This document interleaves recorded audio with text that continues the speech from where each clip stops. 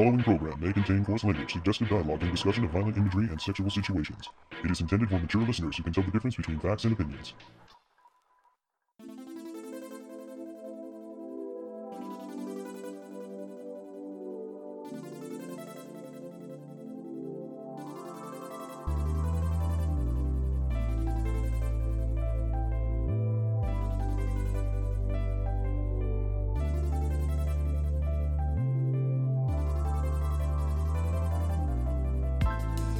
It's the sequel that none of us expected on this episode of the Toonami Faithful podcast. I am your host, Sketch, and with me I have...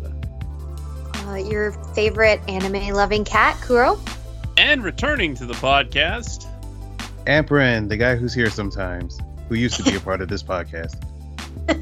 Well, it's honestly been quite a while since Kuro's been on a podcast, but it's certainly been longer since you have. Yeah, it was like, what, Housing Complex C was the last thing I talked about with you guys, right? Was it? Oh, man. Yeah, it was one of the Housing Complex C episodes. A year ago, literally. Yeah, just about a year ago. Almost a year ago, yeah. Uh-huh. Wow. Huh. Suppose we should have had you on when we talked about Unicorn or something. Maybe you would have had a differing perspective on Unicorn. I don't know. I felt like it was me against everybody who didn't like Unicorn. It was a very sad podcast.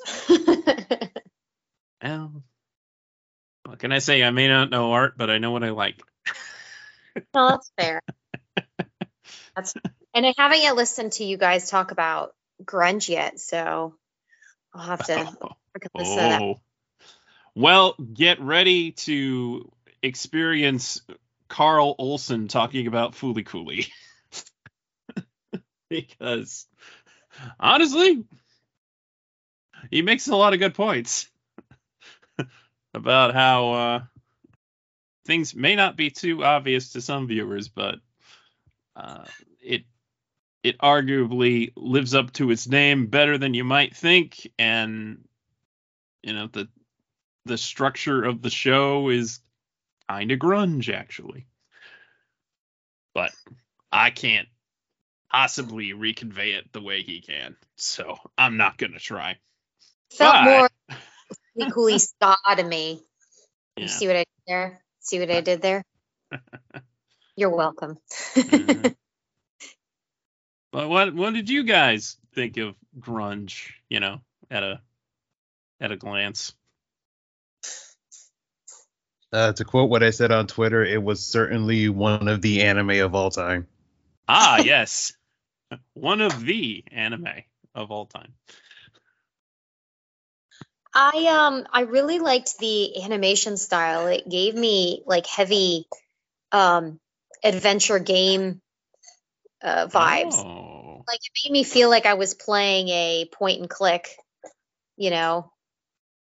I kept like it wasn't just like the style of the animation, it was just the whole vibe kind of felt like a game. And then it definitely had the Fooly Cooly energy, or just the pacing and like the wildness to it.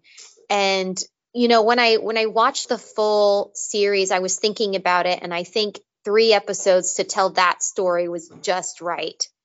Because it was clearly built and written around a limited specific series, if you will. Like you can clearly tell. I don't think it could have benefited from any more material unless it was like an extra 15 minutes overall spread across 3 episodes, maybe. The only thing I definitely was not feeling was the ending, like with the one ticket and then only the girl left. I really, really thought that Haruko was leading up to getting them all tickets to leave the planet, because that's a really shitty planet.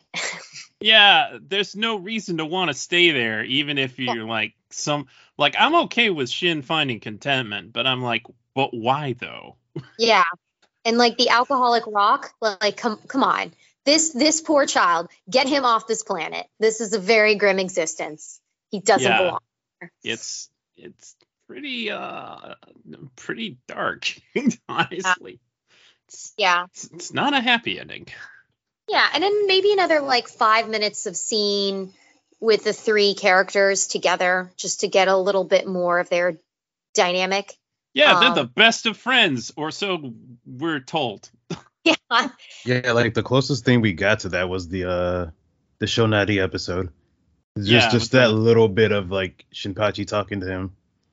Yeah, and then Orinoco like in the other desk, like, oh, isn't that nice? Shin's a good guy. Yeah. It was definitely more adult in theme, I think. You know, Kinda. I mean, really really, do think it sort of felt. Yeah, I don't know if this is the right word for it. Like, it just felt kind of like basic nihilist to me in a way. Mm. A little, yeah. Definitely. Like, especially with the way how it ends. Like, it definitely kind of like I'm like I said, I'm not sure if this is the right word for it. So someone might be writing a comment right now saying that, wow, this person needs to get a dictionary or some shit. But yeah, like I felt like there was almost like this whole kind of nihilist theme around it. I think that's the right use of the word. And Yeah, could be. But it still had like the interesting, because it was also mixed with the kind of, I don't know how to say it, frivolity or zaniness that is Fooly Cooley.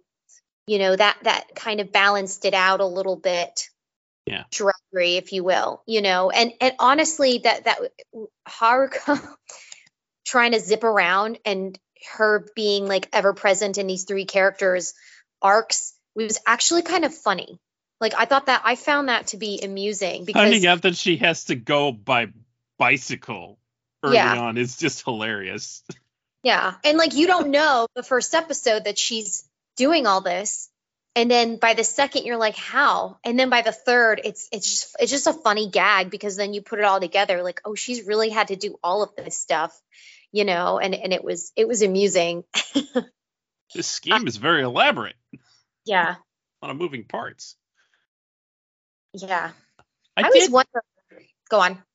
I did notice that compared to alternative and progressive, that grunge felt a little more gritty, and they amped up Haruko's sex appeal.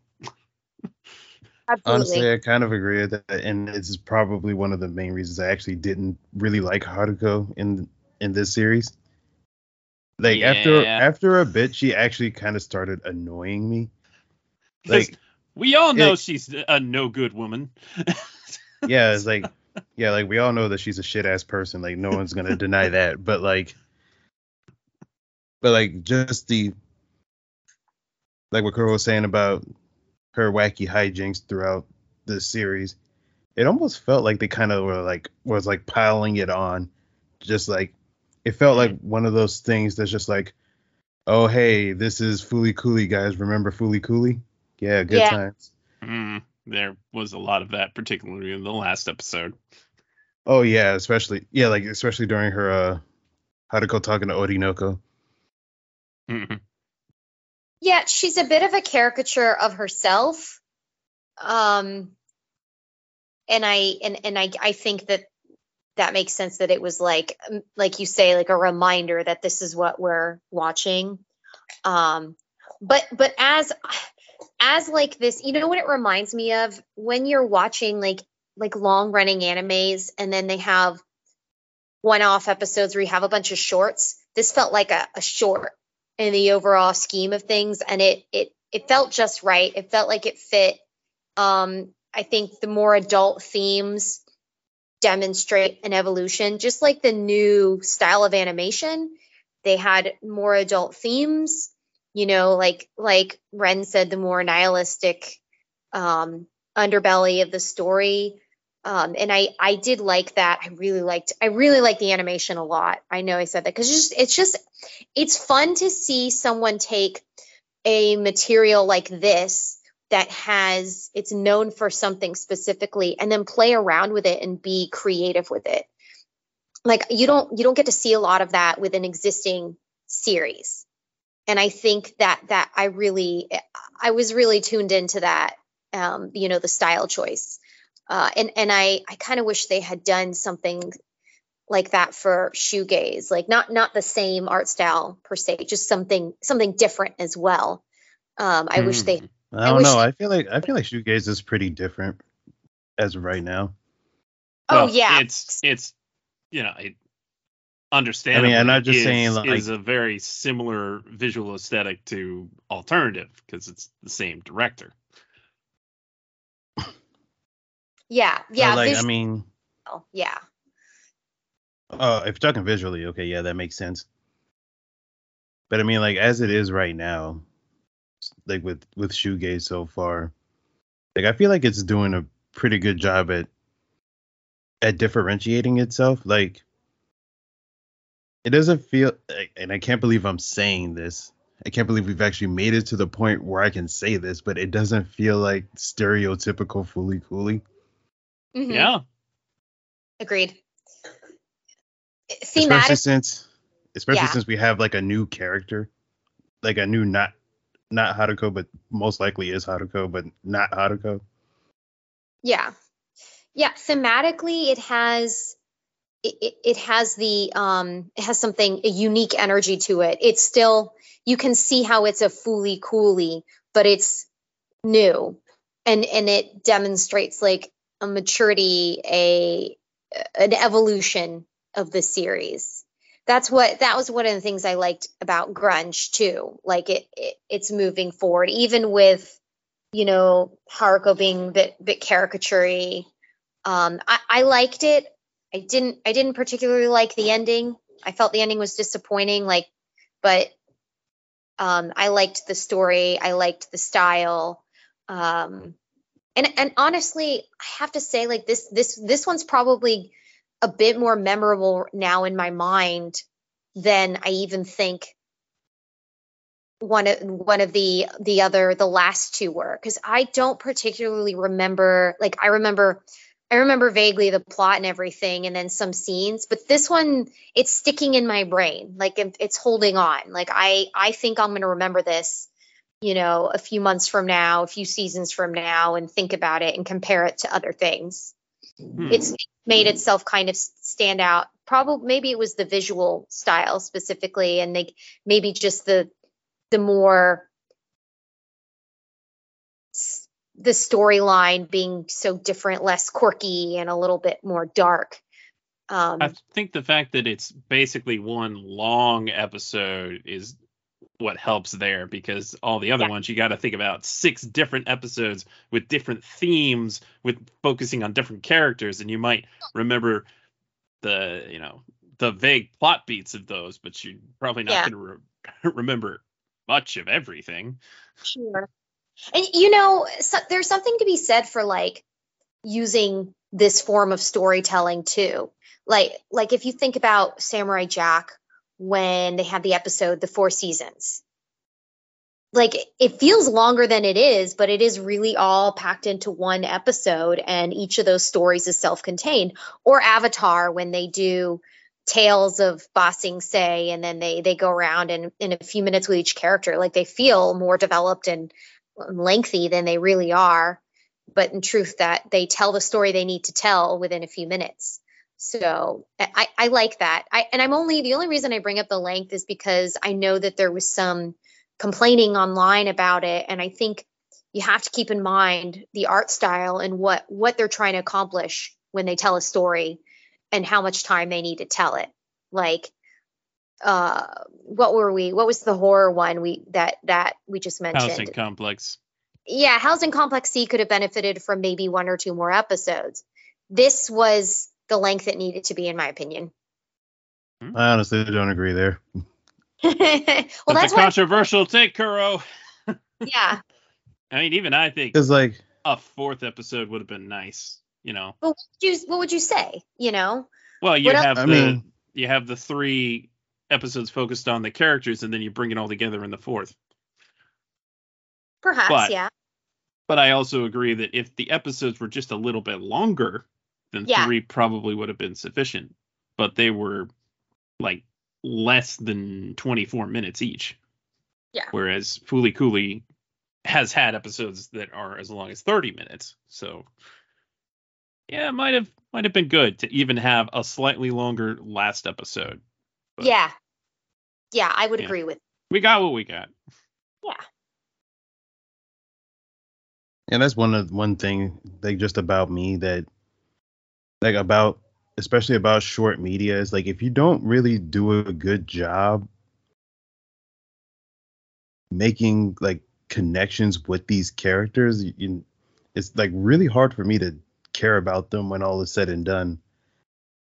Like after every episode, I'm more or less just like after the first episode, I'm just like, okay, that was an episode, and then the second episode, I was getting kind of sort of invested into Shonati, and then they had the whole thing where it showed that, oh, hey, this is all just connected to what happened in the first episode. And I'm like, oh, okay.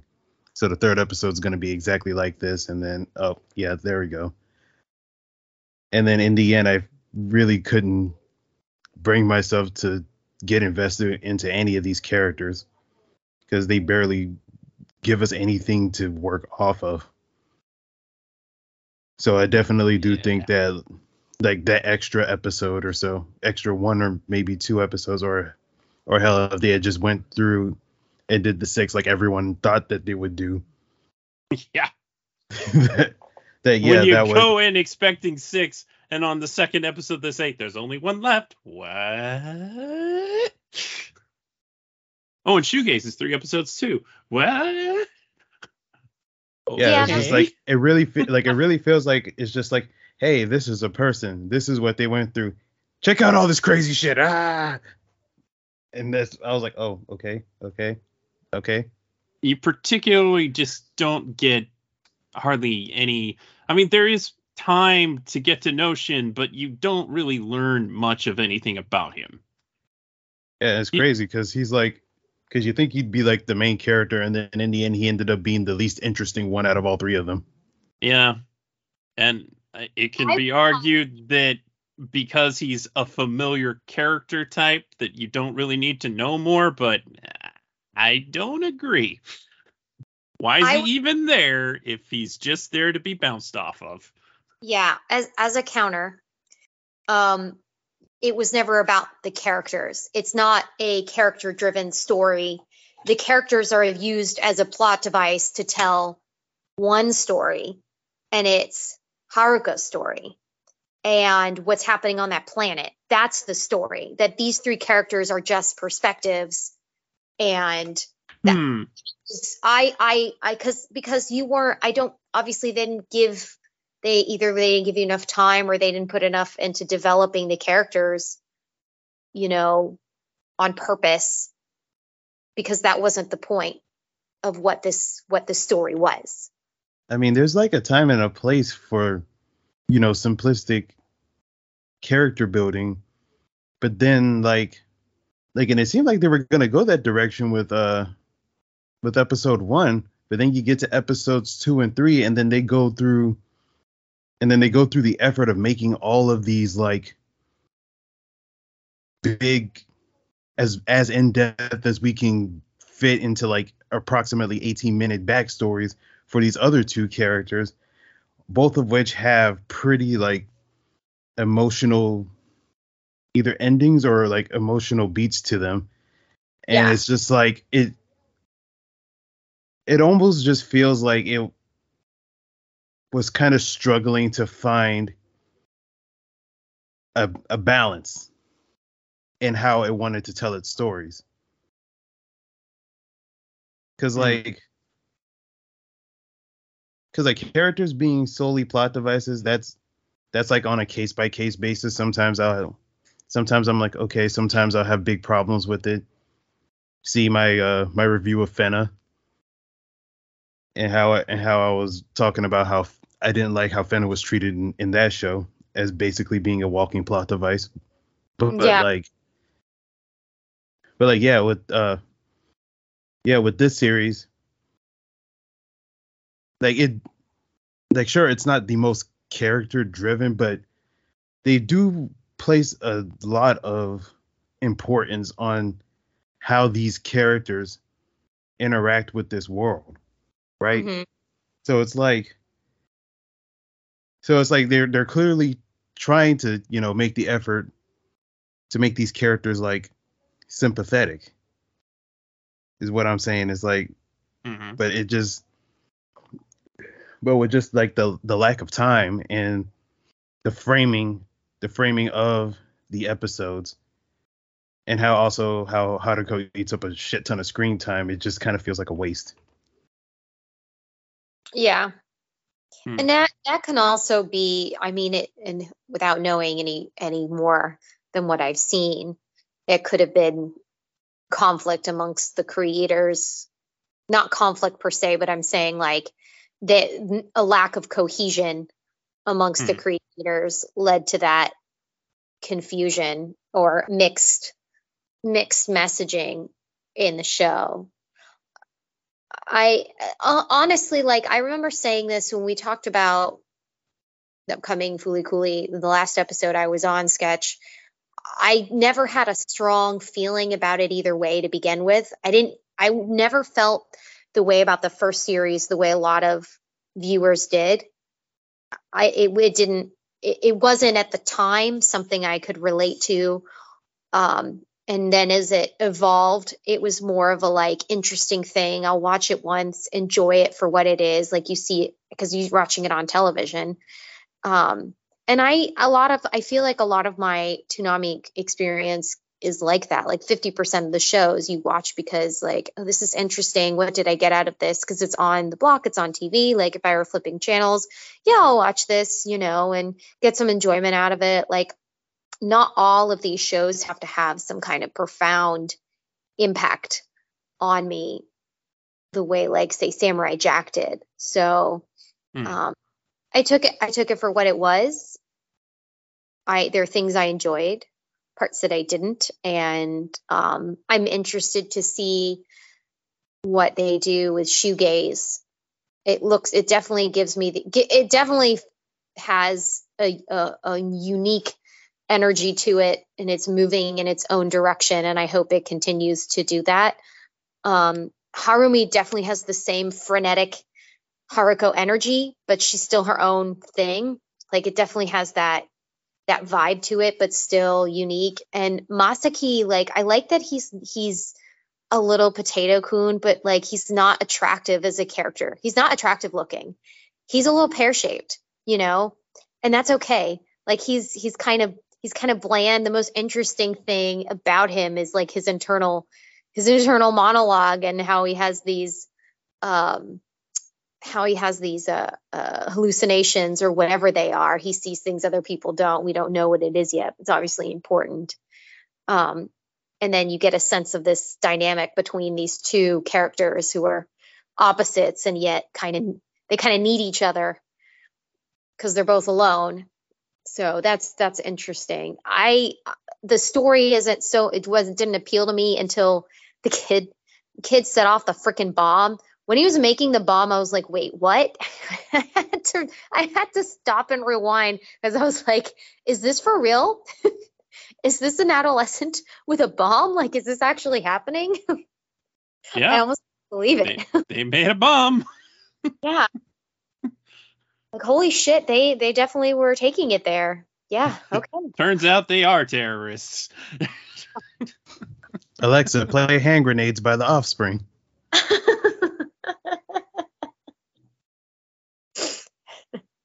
Sorry, I may have preempted your segue if you wanted to do a recap.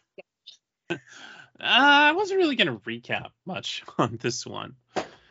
So far, we compare this to Grunge. Grunge had its quiet moments, but almost in every case, you would get to partway through the episode, and then it would be all gas, no break. So far, this is way more relaxed.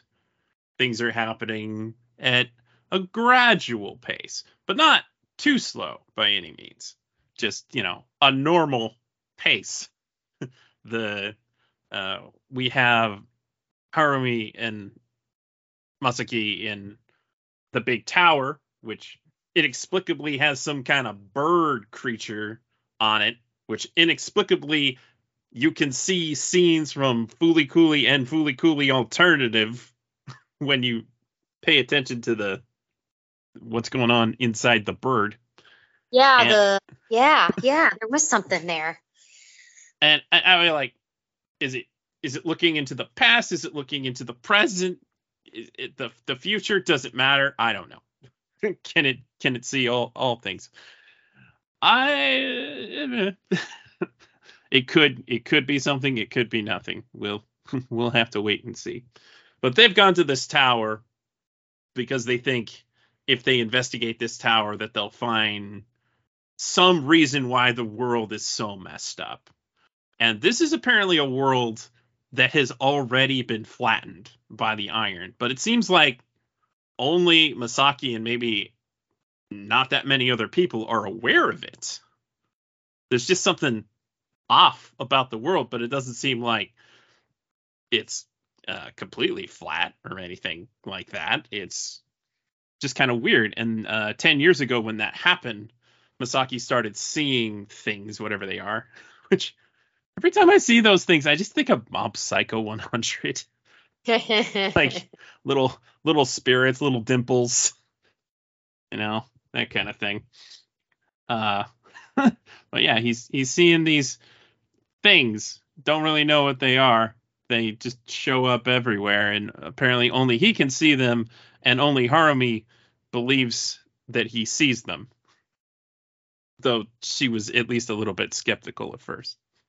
And Harumi is just a wild child, just an unhinged girl whose opening line is, "So, you gonna drink my pee?"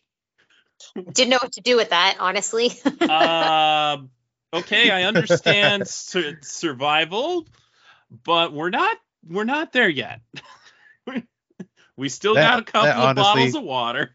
That honestly might be the most disarming opening line of any character in history. You want to drink my pee?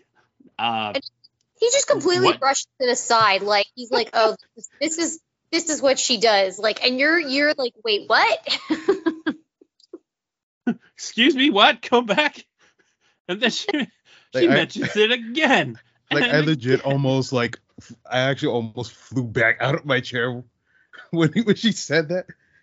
I was like, what the fuck? What do we do with this? Like, and then you get to the tsunami break and you see him drinking some yellow liquid. You're like, no. It's okay. It was a sports drink. It was a fake out. They faked us out. That's why he says, he's like, "Why are they all yellow?" Which makes you think, I don't know. Makes you wonder.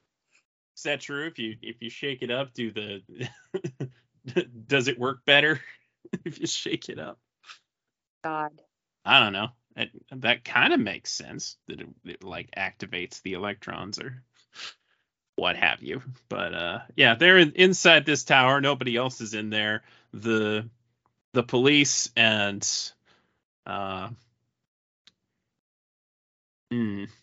the Immigration Bureau. Yeah, the Immigration Bureau are there, including the guy from Alternative, who's a bit older now, Tabata Kanda.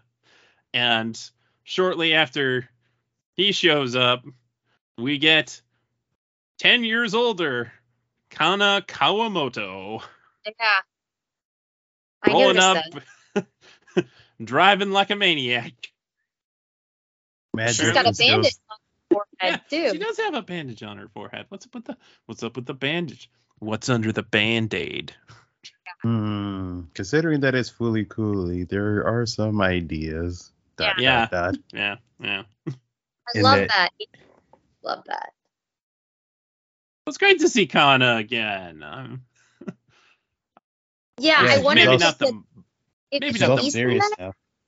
Yeah, ahead. is it an Easter egg or is she actually going to be actively a part of this plot? I wonder. Oh, I'm pretty sure she's a, going to be a main character. Yeah, she's a main character. She's the boring adult in the scenario. And But, she knows it I mean, too. yeah. She almost does it as much. Yeah. She says, Do I look like I have pink hair?" I don't have pink hair and I don't hit things with a base.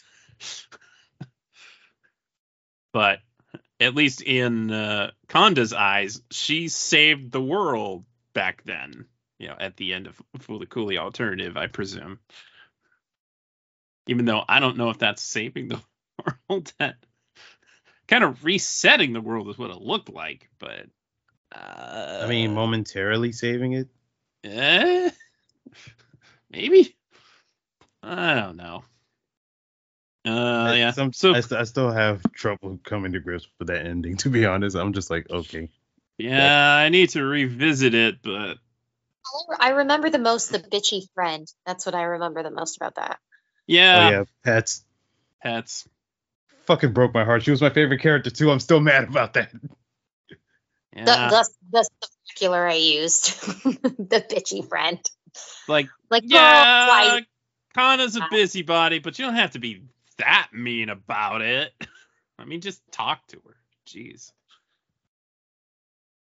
Finding out that they were never friends in her eyes is just harsh, man. One thing that I did kind of vibe with was that the whole notion of if we blow up this tower, it will things will make sense. Something will happen, right? And it's a very adolescent way to think. I felt like that in their minds that it made sense as the viewer. It made sense to see it that way for them too. It's just such an adolescent, such a teenage thing to think like we'll do this one big thing and it'll make a difference, We gotta take down the conspiracy. Yeah, and then they get there and it's not. Of course, it's not going to be what they think, and then how they react. It felt like it felt very authentically adolescent. And then the interesting reaction going on in Masaki's brain. That was interesting. I wonder what that means. Yeah, well, the NO is being activated, but he's also hearing voices. And if you put on closed captions, it says who's talking to him. And I don't know if this is something that we should discuss yet, but I didn't notice that. You're gonna have to tell me now because you brought it up. All right. If in the closed captions and also in the credits, it mentions that it's Adamesk talking to him. Oh, ooh. Which I don't think Adamesk has ever had a voice before. So that's No, with it being so short, it's important to notice little things like that. Yeah, but I was wondering if they were gonna reveal that in some more interesting fashion than just what the captions are telling you. I have to go back and rewatch. I missed that completely. I'm gonna have to rewatch. It's also in the credits. Yeah. Yeah. So why is he talking to Masaki? Curious. Before this show came out, people wondered if maybe Masaki and Harumi were like Haruko and Adamesk before, but obviously this takes place after Haruko. So no. But there might be some kind of connection. We'll have to wait and see. But yeah, it's great that they go up to the top of the tower. They take all this effort walking up all those steps, get to the top of the tower, and there ain't nothing here. But then they accidentally set off the bomb because Masaki's NO activates and causes some electrical power to surge and gets the fuse lit. And Harvey's like, just chuck it as far as you can. turns out she doesn't want to die, even though she made that, statement about how we're all gonna die someday. That's a hell of an arm. I could definitely not have thrown it that far. Yeah, Like, wow. He does not look anime like he would be able to throw it that far. I don't even know how he figured out how to make a bomb. So Yeah. I mean, you could probably find it on the internet. Sure, I probably, but if you looked for it, you might get put on a list. I'd like to avoid that. Yeah. Oh man, I just recently found out that it's seriously illegal to even temporarily create a TV signal that can be transmitted a long distance. Like, that's super illegal. Which I get it, they don't want people pirating television or cable. Oh my gosh, there was a whole period of time when people were doing illegal radio. Yeah. It was like in the 50s and 60s and 70s, I think. Mm-hmm. But yeah. So don't want to get put on a list. Anyway, so they blow up a piece of the tower, which unsettles the bird momentarily, but it's right back to where it was. But they do reveal some other structures that was above that, and they're thinking, oh, maybe this is where we get the answers. Well, we'll see. It looks like a giant chicken. Does look like a giant chicken. Just you know what that thing reminded me of? It reminded me specifically of y'all know that one artist that was like popular on Twitter. I think it was like Kele Flipnote. Y'all ever seen like their art? They usually make like a bunch of bouncy animal art. Yes, yeah, that's bouncy what little bird. Yeah, that's what it reminded me of. Oh yeah, you're right. Oh yeah, totally. That is the. That I need a visual. Find her a link. That's. Yeah, because it totally does. Why is it a bird though? Is that also connected to Animesk? Probably. We will see, I suppose. Yeah. Was it clear? It wasn't clear to me, but I thought they had, but I wanted to see what you guys think. When the explosion went off, did the bird become visible, albeit briefly or permanently, to the other characters below? I don't think so. I think there would be a bigger reaction if that were the case.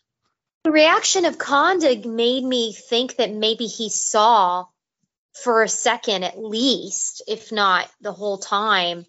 Not the whole time, but afterwards, the bird, he had a reaction to it.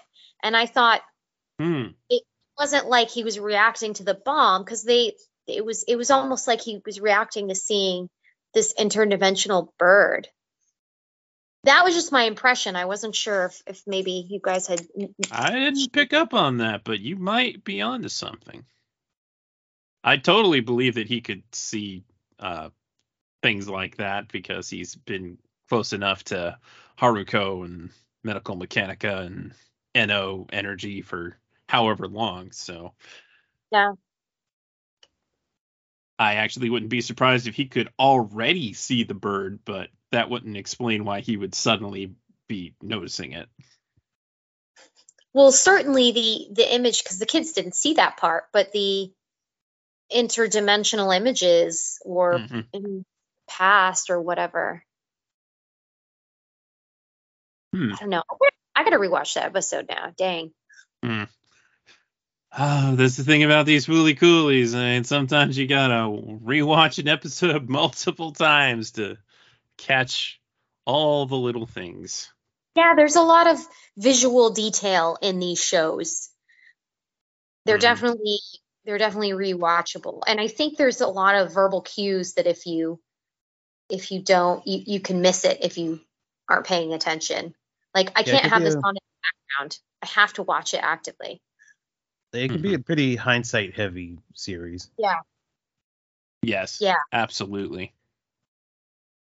That definitely is the art style of the the creators. I will say that the music is great. It's exactly what I would expect. Nothing it's the groundbreaking. pillows. Like it's just the pillows. it's gonna be the pillows, right? Yeah, it's not. It picked this is some like, pretty good tracks for the scenes. yeah, tracks are solid. It gave me that vibe. Like I hope they have more music feature in the next two episodes, just to give it more like I like it when the music provides some kind of like directing energy to what you're supposed to experience in the scene, especially in anime. So maybe they'll do that. But if there's anything that's consistent about these Fully Cooley sequels, is that the Pillows music is good. Yeah. That's like the saving grace of them, according to a lot of people. Yeah, I just my only thing, and it's only the first episode, of course, but I just wish they had done something more creative visually with Shoegaze. I was just so excited initially, and maybe with the short that I saw made it look like it was going to be. So I was a little surprised when I watched this and it looked just like Fooly Cooley. But maybe the next two episodes will be something different. Perhaps. A lot of interesting style is going into the ending sequence, which is a particular animator worked on it, Taisei Uchida. And there's a whole lot of bird imagery in that. Whole lot of bird imagery, and it's probably flashes of things that could happen in the future. And yeah, I'm sure many people will analyze it, if they even pay attention to this show. But it's pretty visually striking, I would say. I personally like the look of Shoegaze, but I could understand why it might feel a little bland. It looks like you would expect an anime to look. Not necessarily a bad thing, but not exactly interesting. Yeah, like it makes sense because it looks just like Alternative because it's a sequel to Alternative, but then at the same time it's just like, oh yeah, this is certainly an anime. Yes. It is certainly the anime ever. Another one. But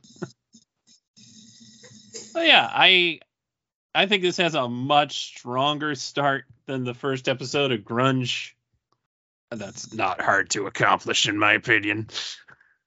But I don't know. It approached things very differently in that they kind of just throw us right into the event, and then they do flashbacks to give us more information about these characters, which I think was an effective way of getting the situation going in the first episode and also giving us a reason to feel anything about these characters.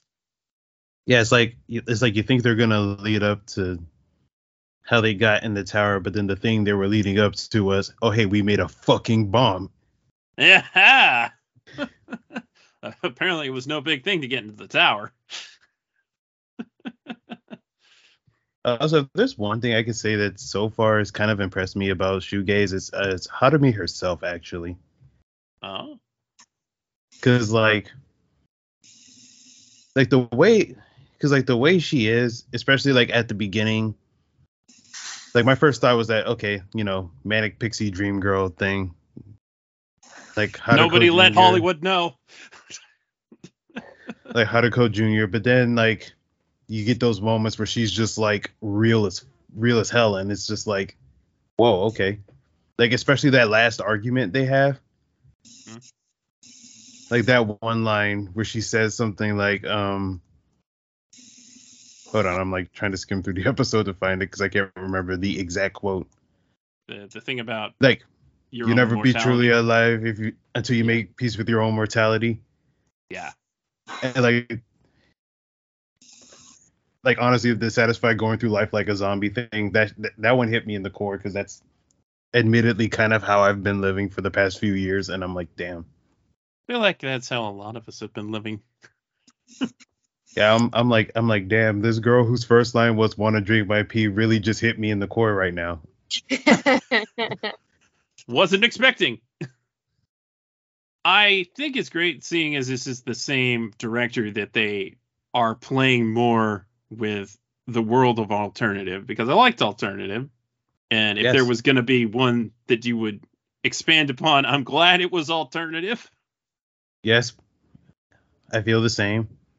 So I think that was a good choice, at least theoretically. And it kind of does some heavy lifting to, set things for the viewers. Though if somebody hasn't seen alternative, they probably get a lot less out of this. Yeah, they'll probably see, Kana come up and it's like, who's this random girl? Yeah. Like, why are they giving her so much? What? Why are they giving her so much screen time? What are they talking about? And why is she so upset that she's not going to be able to get her hair done today? You don't get days off in this line of work. Honestly, she's so real for that. Just coming in, just like, man, this is my day off. What do you guys want? I do hope she really grew up to be a true adult. I really hope that they explore why she picked this path in life. Because it's probably not what I would have expected for her, though I'm not entirely sure what I would have, because kind of the whole thing with Kana is she had no aspirations. Yeah, pretty much. All of her friends had aspirations, but not her. You just answered it. That's why. That's why she. That's why maybe. Maybe her experience with the crazy pink-haired lady, thinking the world needs to be prepared for this nonsense. And seeing as I am aware of it, I guess I have to be that person. She didn't have a particular ambition herself, so I think you can assume someone like Konda approached her and she's like, sure, why not? I have nothing better to do. How well does it pay? It's got to be better than working at the restaurant. Do I get Saturdays off? Sometimes. Probably no. Like, it almost makes me wonder if it was kind of like a path of least resistance thing for her. It could have been. It definitely could have been. But I'm hoping that we actually have more of this explored in some capacity. But yeah, but chances of that happening are kind of slim because it's only 3 damn episodes. Why? Yeah, kind of. But I think the more narrowed focus of this storyline is gonna give us at least a little bit of time for, because obviously Kana is going to be interacting with these other characters, and I know that based on the trailer, there's some point where Harumi basically tells Kana that she's a boring adult, and they don't understand or whatever. So I'm sure something like that. It happens to all of us. It happens to the best of us. We get there. We can't help it. It's true. You can try to fight it, but it's going to happen to you too. And you know what? It's not as much as a crisis as you thought it would be when you were a kid. Like a popular meme said, childhood is believing that you're SpongeBob, growing adulthood is realizing that you're Squidward. Oh. Like, your ambition in life becomes, can I pay my bills and afford healthcare? We ain't got time to deal with teenagers invading a tower. I gotta worry about my healthcare. That's the real thing, though. No joke. Does the Immigration Bureau give good healthcare? I hope. That's why we have an entire effing podcast about these shows. It's to give us some meaning in our lives. I don't like shoegaze. It's making us get too real in this conversation. I didn't come here to feel attacked. I'm gonna retire from podcasting forever and live in the corner now. Hey, Down Thank the you. line, bro, you but just gotta get comfortable with your own mortality here. there we go. Damn it. Hey, maybe that's the message we're supposed to be getting so far. Could be, definitely could be. Ugh. So we got some talkbacks here. Let's see if any of these spring some additional conversation. So at Rules Arceus wrote in, I love the story, and I think Harumi is the best character I've seen in a while. She made me laugh my ass off the whole episode, saying things like drink her piss. It was so dumb and so funny. Highly enjoyed the first episode, even though I don't know what was going on. 8 out of 10. That was Yeah, a good, pretty comment. fair assessment. Yeah. Kevin Davis 9568 writes in, I love the story, but I'm not sure how I feel about the characters except for Kana, because I love Kana in FLCL Alternative. Aw. Well, that kind of makes sense because I mean, first episode, just kind of dipping your toes into characters and all that. Mm-hmm. I honestly really like these two. I think they're a fun pair. I do like their dynamic. Yeah, a lot. It's a good dynamic. Like honestly, I just love any kind of dynamic of deadpan depressed person with person who's like caffeine incarnate. Yeah. Yeah, exactly. Where the whole time he's just like, I am never going to get used to this, but then at the same time he's secretly enjoying it. Mm-hmm. It's a good dynamic. It's tried and true. At Wolf Guardian 75 writes in, interesting so far. Looking forward to the next Saturday. Same. Yeah. To the point. Me too. As am I. At Big Max Sama writes in, it was okay. I'm sad that Haruko Haruhara is in this season and the only girl from the last two seasons. And only that girl from the last two seasons. Sucks without the pink-haired crazy girl herself because she's what makes the series funny for me and steals the whole show for me as usual. Yes, it is a bold choice to do a Fooly Cooly without Haruko. I honestly never thought I'd see the day. Honestly, I'm kind of glad they did because of, the last. Haven't we been asking for this? Is like, you have other things that you can hang on besides Haruko. You can use Medical Mechanica. You can use NO. You can, it doesn't have to be Haruko all the time. Haruko fills that role of having that. Like I said, she has that frenetic energy, but she's still unique. I don't think you could have her and Haruko both in the series without it just clashing. No. It would be too much.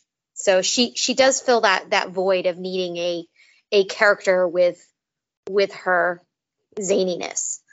Mm-hmm. And that's fine because she's also her own character. She's still an adolescent. She's still a little dumb or whatever, thoughtful. She has her. She's not just we have Haruko at home. Yeah. I mean, honestly, she's pretty much Haruko with more autism, and I really, really like that. She definitely feels like a real character to me. I'm not gonna lie. I was like watching her, and I was like, I feel like I could know this person. I think I have known this person. Oh, yeah, really? How many of your friends ask you if you want to try their pee? We don't have to talk about that. All right. She definitely. Yeah, she feels pretty grounded though, and that was like the big thing that surprised me about her is that she's pretty grounded overall, even despite the fact that she's like always at 105 at all times, and it definitely, I think it definitely fits more with the overall vibe of alternative and shoegaze than I think Haruko would fit there. Yeah.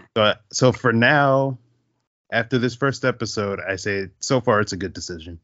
Yeah, I don't. Haruko couldn't be this role in this story. It wouldn't feel right. It would feel very I don't even know.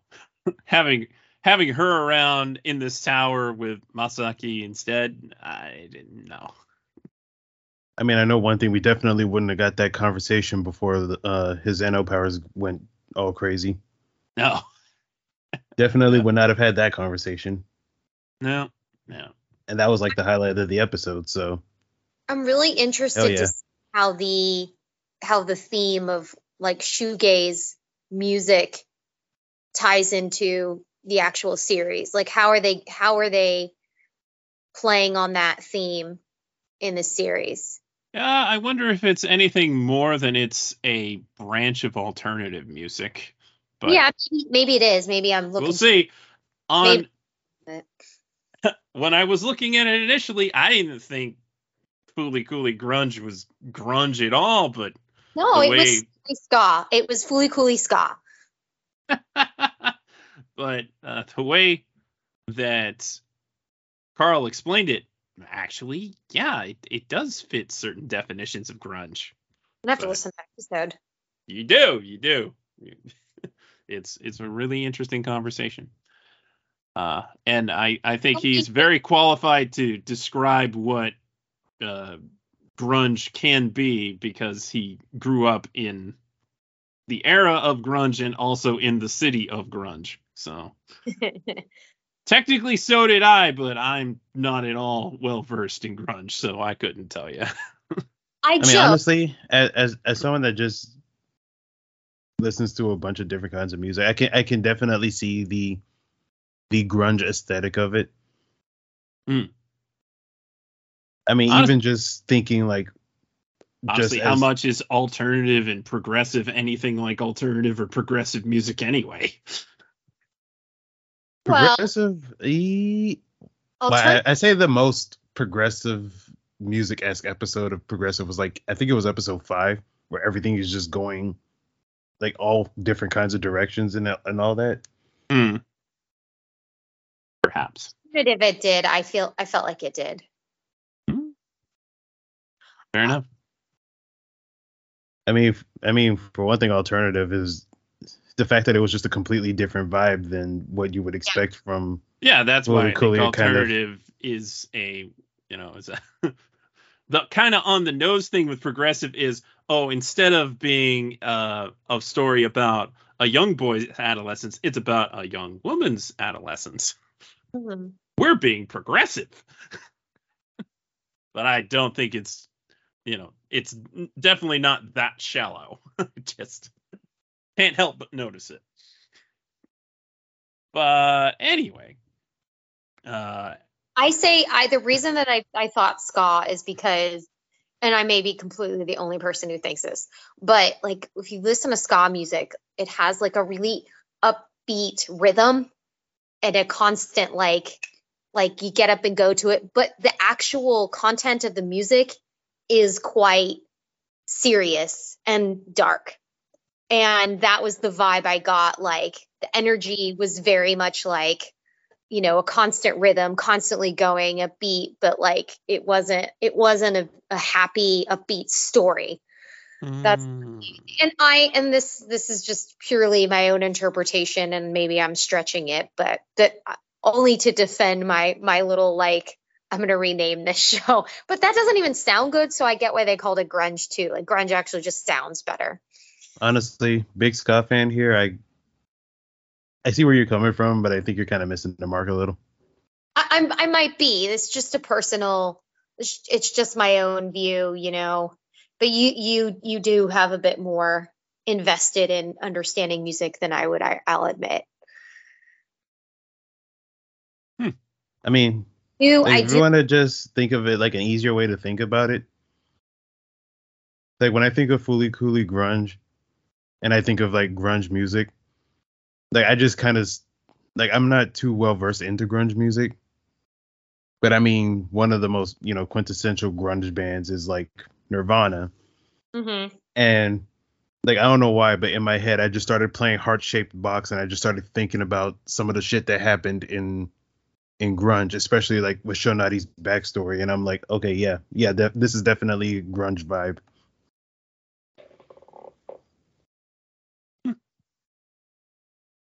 Yeah, you guys should both you should both hear how Carl describes it.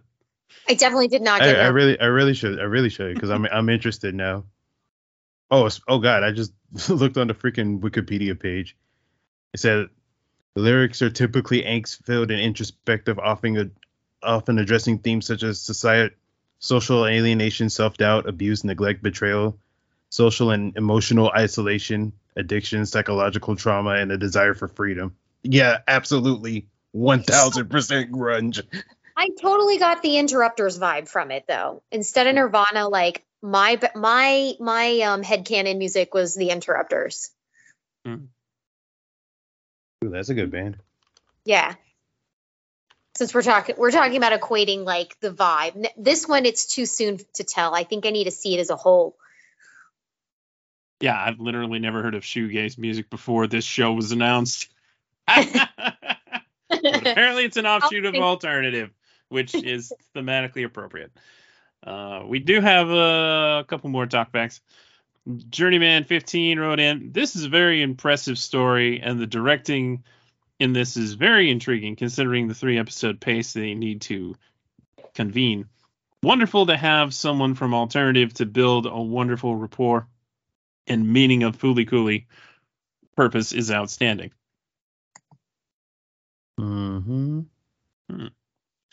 And at Toonami Live writes in, "With only 3 episodes, using alternative as a foundation seems to have paid off in terms of pacing, less need to world build.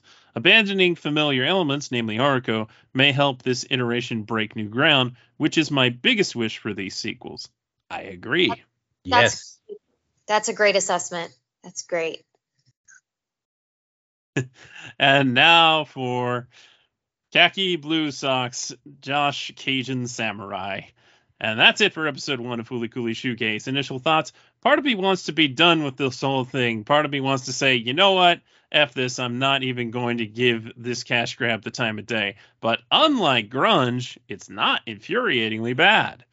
If this were any other show, it would be an automatic drop, but it's only 3 episodes, and there's seemingly a hint of a tolerable story. I'm just going to stick with it. Can we just give up on trying to make more FLCL after this, please? God, if Josh didn't have agree. I would have been so surprised. I agree. I honestly agree with that. I mean, yeah, we didn't need a 4th and a 5th like we didn't need a 2nd and a 3rd. True that. And even though I love alternative, I love 5 out of 6 of alternative. Like, why? I'm always just like, why though? Of all of the series to try to expand upon, I mean, at least alternative kind of thematically felt like what a continuation of Fooly Cooly should be, but even then, it's just still like, why? No, I get it. And I'll explain why. I have a good reasoning behind this. Because unlike other series where you have one overarching storyline, Fooly Cooly, it gives you an opportunity to have similar themes, but playing around with different creative platforms, not just the animation style, but the story and the music and all kinds of things. So like they're able to stick to this one brand and try different things out with it. And you don't get to do that a lot in one anime. Like you have to keep making different animes to do that. So I would argue that I get why they did it. And I think that with art, it's important to try these things out, not just to see like, audience response, but to really flex those creative muscles. I think especially if you're in the entertainment industry, after a while you probably get ennui and boredom, and you want to try different things. And Fooly Cooly just gives you that platform to do it, because they left a lot of ideas on the table after the first one, like that they could play with. And one of them being like, all right, let's try it with a girl. What would that be like? What if Haruko was split into 2 different personalities? What would that be like? Like trying those things out and seeing how they played out. Like I can see that. And I think that's interesting. Just like with this, like, what if we try doing a different animation style entirely? What if we make these really short pieces? Like, what can we do with this?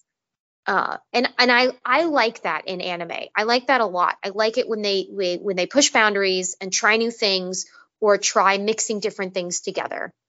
And I've said that with a lot of things. It's one of the reasons that I liked Blade Runner, trying a different animation style, So that I will be a bit of an Fooly Cooly apologist here for that reason. I think it's a fair reasoning. Yeah. But I'm also like, you can try different things without having to use something popular as a crutch to do it. It's true, but it is much harder to get executives to sign off on a new idea. Yeah, there's always money involved, so they have to. Honestly, I don't even know how much money this would be even making them, because I remember seeing like Japanese impressions on the last two seasons of the last two sequels, Progressive and Alternative, and they all fucking hated it. So I'm like, did anyone really ask for grunge and shoegaze? I'm fairly certain that at least 95%, I'll probably go 98% of like anime fans would have been okay if they just never touched the property again. Actually, I feel like a lot of them would have preferred that they never touched the property again. But I mean, or in the first place. In the first place, yeah, exactly. But I look at people who like really gel with Fooly Cooly, who actually like these things, and I say, hey, if they like them, that's great. I wish I could have their perspective. This might be a good. I still I still give them all like a fair shot and whatnot, but it just kind of doesn't change the fact that it just wasn't necessary. Like honestly, I feel the same way about Fooly Cooly Alternative that I feel about Toy Story 4. Like I think Toy Story 4, like I enjoyed it when I watched it, but I also feel like I also, watched it and thought, yeah, we really didn't need this movie, but I enjoyed it. I strongly agree that we did not need a Toy Story 4. We really don't need a Toy Story 5. No, we don't. I didn't even think we needed a 3, to be honest, but I thought 2 had a beautiful ending and we should have just left it fucking there. And we thought that we needed a sequel to The Incredibles, but boy, we were wrong. We didn't need that. We didn't need that story. Pixar, stop. Let's stop. Moral of the story, Disney keeps making too many sequels, and because of that, everyone wants to make sequels, and it sucks. It's all Disney's fault. Blaming them. And everything's a cinematic universe. We got the Fooly Cooly cinematic universe now. Yeah. Because there's at least 2 timelines. Like honestly, I would have rather preferred it that they just didn't. Like, if they had just made like a spiritual successor to Fooly Cooly and not just use successor. Like, literally just do what Bomb Rush Cyberpunk did with Jet Set Radio Future. Like, you could tell that it's based off of Jet Set Radio Future, but it's its own thing. Like, you could have just did that and made a lot of people, happier. Just for the sole fact it doesn't have the Fooly Cooly name attached to it.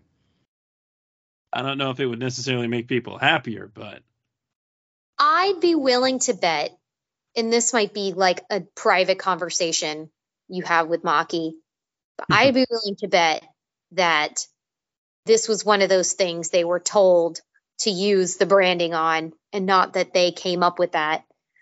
And so they tried their best to incorporate these other ideas into it.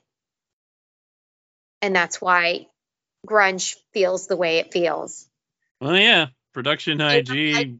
Everybody loves this, so let's do more of it. Everybody loves Fooly Cooly. Let's make some money. Easy money. Like, you know what I mean? I mean, wasn't like the I don't think wasn't like the original creator kind of like okay with just leaving it alone too? Like, he was indifferent at best.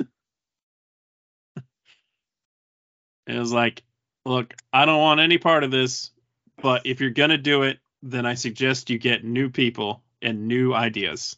Yeah. And they Which don't I have think control they over the did do. But whether or not they were good ideas is debatable.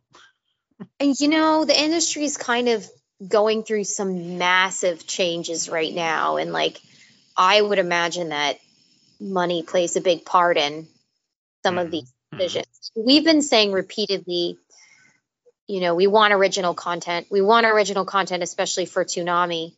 And I think there's a really small window for what that is and what that would look like. And so that's why, they throw us these. Why is it a small window? Well, because now all the drama with Crunchyroll and Crunchyroll being really locked down with, first of all, we can't get them to That's not what I'm talking about. I mean, I'm not sure what you mean by it's a small window for originals. You have a studio. You have to not time wise. I mean, like entry wise.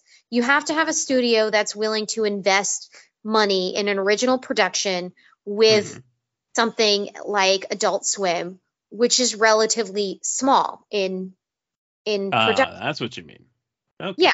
So it's, yes, they can replay these on HBO and Netflix and make money off them, but premiere wise, it's not like this is going out and they're getting a bunch of retail out of it. Like it's kind of a slow burn at first. So I feel like with Toonami, because there's such little opportunity, it's not necessarily financially sound for some of these studios to like invest in putting a lot of new material out. So, but alternatively, then they find younger, newer talent that get a chance to experiment because they will do so for less money, and then we get some materials that are good or have potential but not quite finished because they just don't have the experience. Some of the creators may not just have the experience. Like Fena, I think, felt really incomplete. Had so many great things about it, but it was really incomplete. And story wise, for example, like things like that. And I'm not trying to be unnecessarily critical. I'll tell you what, they can use all the fresh animators, storyboarders, character designers that they want, and it'll be fine. What they need is a seasoned writer. Yeah. Oh, yeah. We've talked about that a lot. Like the good writing really is where we've seen a lot of, not just Toonami shows, like in a lot of anime that's on the market these days. They're just really lowballing the writing, and it's disappointing. Yeah, that's why they all went on fucking strike. Yeah. I understand. And they won. Yes. Yeah, fuck yeah. Power to the people. Anyway, I'm pontificating, but it was just a thought. Like I want to defend I want to at least provide some alternative, like balanced viewpoint here on this podcast to not just outwardly be critical and dismissive of some of the things that come on there. You know what I mean? Yeah, I understand. Yeah. Like I said, if people who love, like they live and breathe Fooly Cooley, actually get enjoyment from these things, I think that's fantastic. Now, I know there are also people who adore Fooly Cooley that want nothing to do with these, and I can understand both points of view. At the end of the day, I think it's cool that they're letting fresh talent take a crack at a legendary series. Mm-hmm. I'm especially happy for the voice cast, because they all seem to be super thrilled to be involved with a Fooly Cooley, and good for them. I think that's fantastic. And I also think it's very interesting that New York AV Post has cast non-binary and trans actors in these series. I think that's fantastic. And they're not playing arguably non-binary or trans characters. They're playing a role. And whether or not they are non-binary or trans doesn't really factor into it. But I don't know. I think it's just, we're at the point where it makes sense to have non-binary and trans actors in a Fooly Cooley show, because I'm sure there are so many that Fooly Cooley means a lot to them.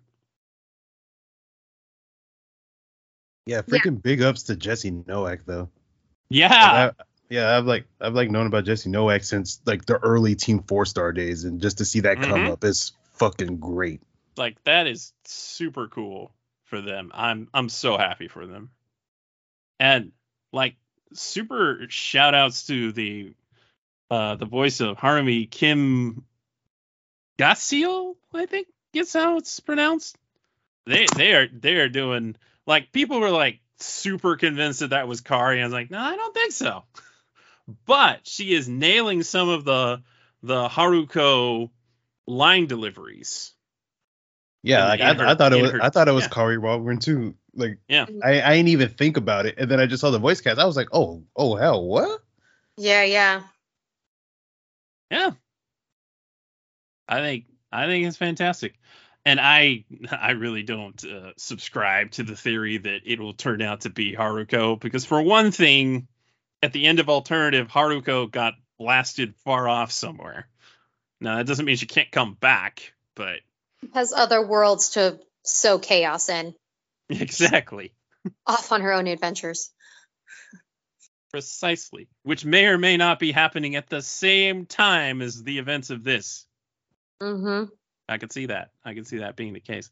Though, interestingly, there's no flashes of progressive as far as I could see in those moments where you can see images from prior Fulikulis. Now, that could just be because it's the director of Alternative and he's using his own stuff as well as the classic, but I don't know. There are people that are joking like, yeah, they're only using clips from the good ones. I didn't want to say it, but that's pretty harsh. Okay. But fair. I mean, they are kind of disconnected, so I mean, makes sense. At least in the cast list, it shows that not just Kana will be appearing, but supposedly also one of Kana's friends. Oh gosh, what was her name? Why is it Mosan? Yeah, Mitsuru Mosan Motoyama will be appearing at some point. Oh, cool. Either that or I don't know. Marin Miller is involved in some manner of the production here, and she was in the photo with Jesse Nowak and Maki. So that might not mean she's necessarily going to show up, but I mean probably. And honestly, I hope I hope to see the one that's not Pets. Yeah. And it's interesting that we are getting a voice for Atomisk for the first time, and it's Mike Sinterniklaus. Maybe he just always wanted to do it. Or maybe they're like, we need a voice. Mike, you do this one. I mean, he does work there, so I mean, you're already here. Like every NYAV post dub gotta have him and Stephanie Shea somewhere because they own the place. So I mean, yeah, exactly. And they're directing, so yeah. All right. Well, I think that will do it for this conversation. Unless you guys have anything more to add, I think we're all hopeful that this is going somewhere. And please, so far, so good. And hopefully the last episode doesn't ruin everything again. No. Oh, I don't want that. That's all I want is just for it to be, to be good the whole way through and not make me feel confusion at the end, please. 5 out of 6. Like straight up. Like, and I said this on the podcast before. If it wasn't for that last episode, Fooly Alternative might have been my anime of the year of that year. That is unfortunate. Yeah. I have to It go back really, to it. I definitely don't dislike it as much as you do, but I do have my issues with it. No, what he's describing is the strength of feeling I had for the ending of Fena. Same. I mean, that was me. That was me up until about episode 8 or 9ish, and then I realized I was like, oh no, there's not enough time. I'm tired of seeing people saying Fena only had one or two good episodes. That's not true. Oh no, Fena had several good episodes. like everything up until like episode 8 was like prime goodness. And then they had the rush, and it was like, oh. They could have just taken the whole stupid Joan of Arc thing out of it completely and come up with something pretty else. much needless. That was what really fucked it up completely for me. And I'm still burning about it because it was so beautiful visually, and I hate what they did to the ending of that. It made no sense. And I wanted to go on more pirate adventures with her. I wanted to see them like take over ships and like do stuff, and naughty arrow wielding boy. I just wanted to fan out on him, And now we're never gonna get more, and you have to track down the dub because it's never gonna air on TV again. Yeah, let's not talk about it. It just makes me mad. Or come to home video. Thanks, WB. Yeah. Thanks, David Zaslav, whatever that dumbass's name is. I don't like him. I don't care. Mm-hmm. Or another lost opportunity if we want to get angry about more stuff. Let's not. We could be here all day. That should be a separate podcast episode. Us just getting mad about. We'll call it the episode of Lost Opportunities. Yes. Lost opportunities. Oh boy. Well, I think we could wrap it up here. So, AmpRen, tell us where they can find you. I am on the Twitter. I'm still calling it Twitter. Never calling it X. Yeah. At AmpRen Let's Ride. I'll be there until Elon Musk finally turns the website into 2005 Macromedia Flash something. I don't know what he's going to do with it. And moron. I am now unretired from music, so yay! Woo! All of my stuff is, still on my Bandcamp. I still sort of have a SoundCloud page open. I got to make a new one though. So just search up AmpRen and you can find it. Yeah. Mm-hmm. And Kuro, where can they find you? On the site formerly known as Twitter at Happy Kuro Kitty, and I try to post a lot of fun, happy stuff. 90% of which is cats. The rest is anime or art. And excuse all the antiquity stuff. It's an obsession of mine. I'm not sorry. I'm just warning you in advance. It's gonna show up if you follow me. But do follow me, and love to hear what everybody thought about anything we talk about. Please feel free to reach out to us. Tweet at us. As long as you stay polite and use good manners, you will get a response. I will not guarantee a response. I will give a response. Just don't be mean. Actually, I usually respond. Yeah, so you can find me on Twitter at Sketch1984, and that will continue to be the case at least until they maybe actually do this thing they're thinking of doing where they have to verify your identity in order to keep Twitter. Yeah, the moment they start doing that, we're done. Not happening. We are not doing that. There's also something in the fine print about being able to record everything that you write and use AI to learn from it, I think was somewhere in there, because of course there's some AI nonsense in there, because that's the world we live in now. Ugh, disgusting. But yeah, no, I like to keep my online stuff away from my IRL stuff, and if these things have to intersect in any way, we're done. Not happening. I'm the same way. I'm the same way. That's an invasion of privacy, Elon, and I will not stand for it. I also will never pay for Twitter. So if you ever get to the point where everybody has to pay for it if they want to use it in any capacity, no. Can't he just go to Mars and leave us all alone, please? I know, right? Just go away, leave us be. Go try to find water on Mars. We're fine. We'll be okay. Just go away. Go away. Maybe he should try and find a new wife on Mars too. Taking a planet Earth. Save the women. Yeah, if he marries on Mars, maybe he won't have to deal with alimony. Wait, no, I take that back. No, because then he'll keep breeding, and I don't think that should happen. No, we don't want that. We don't want that. No. Now that we're done trolling. Mm-mm. We should No. house clean. Yeah, we're gonna end up having more kids in the world named XEAIL12 or some shit. Oh no.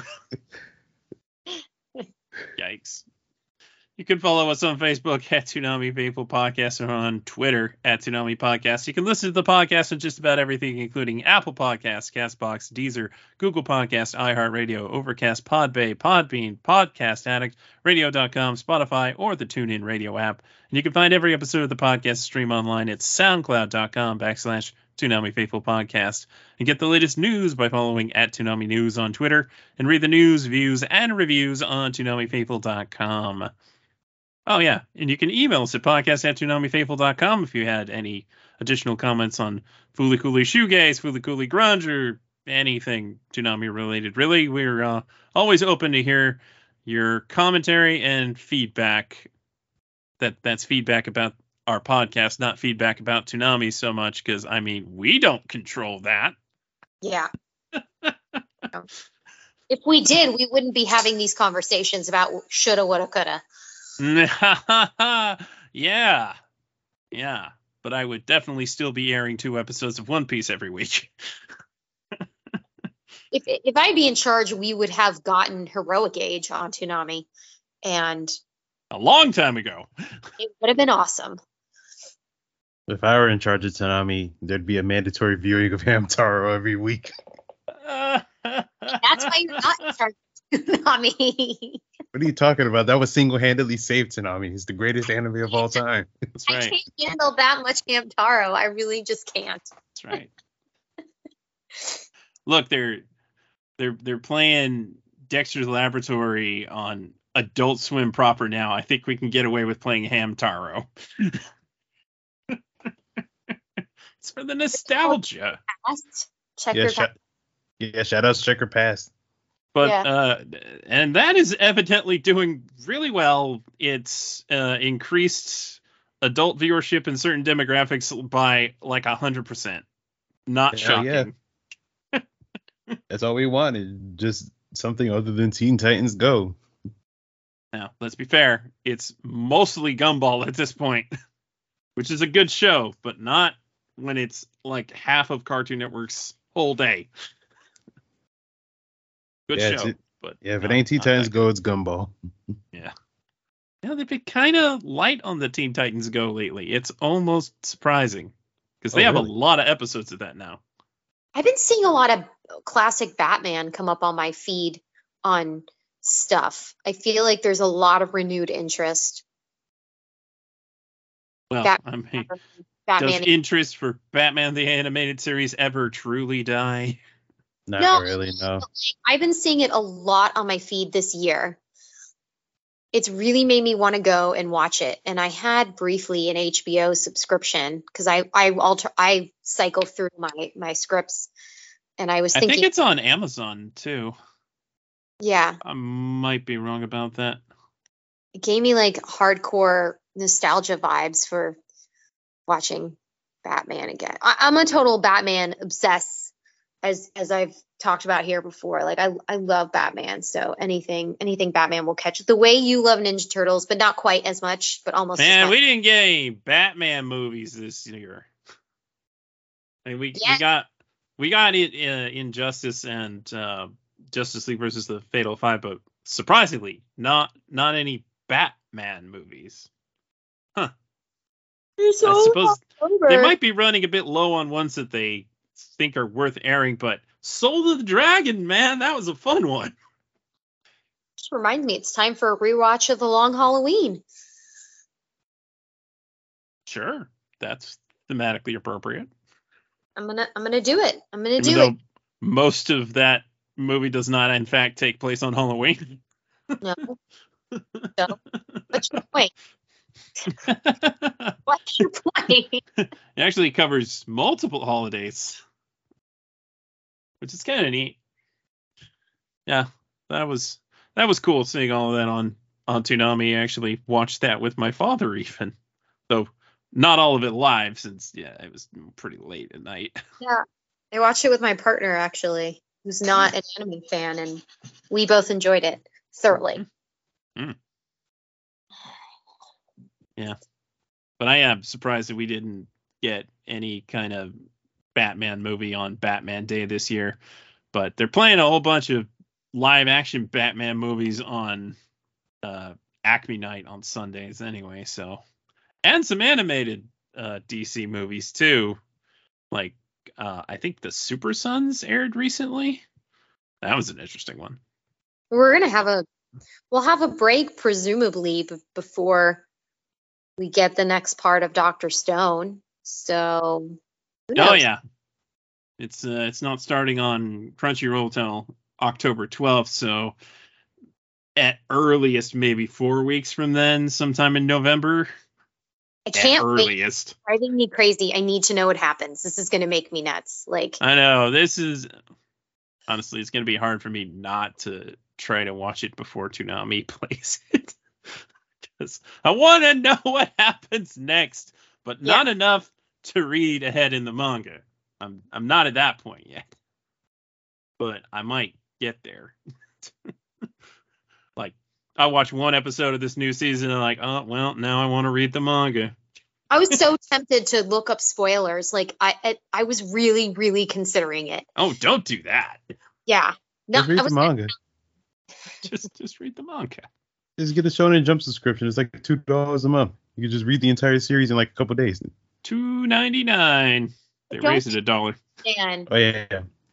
how much time I spend reading books. Like, I just don't have time to add more things to read. I just don't. There isn't any. You can if you're brave enough.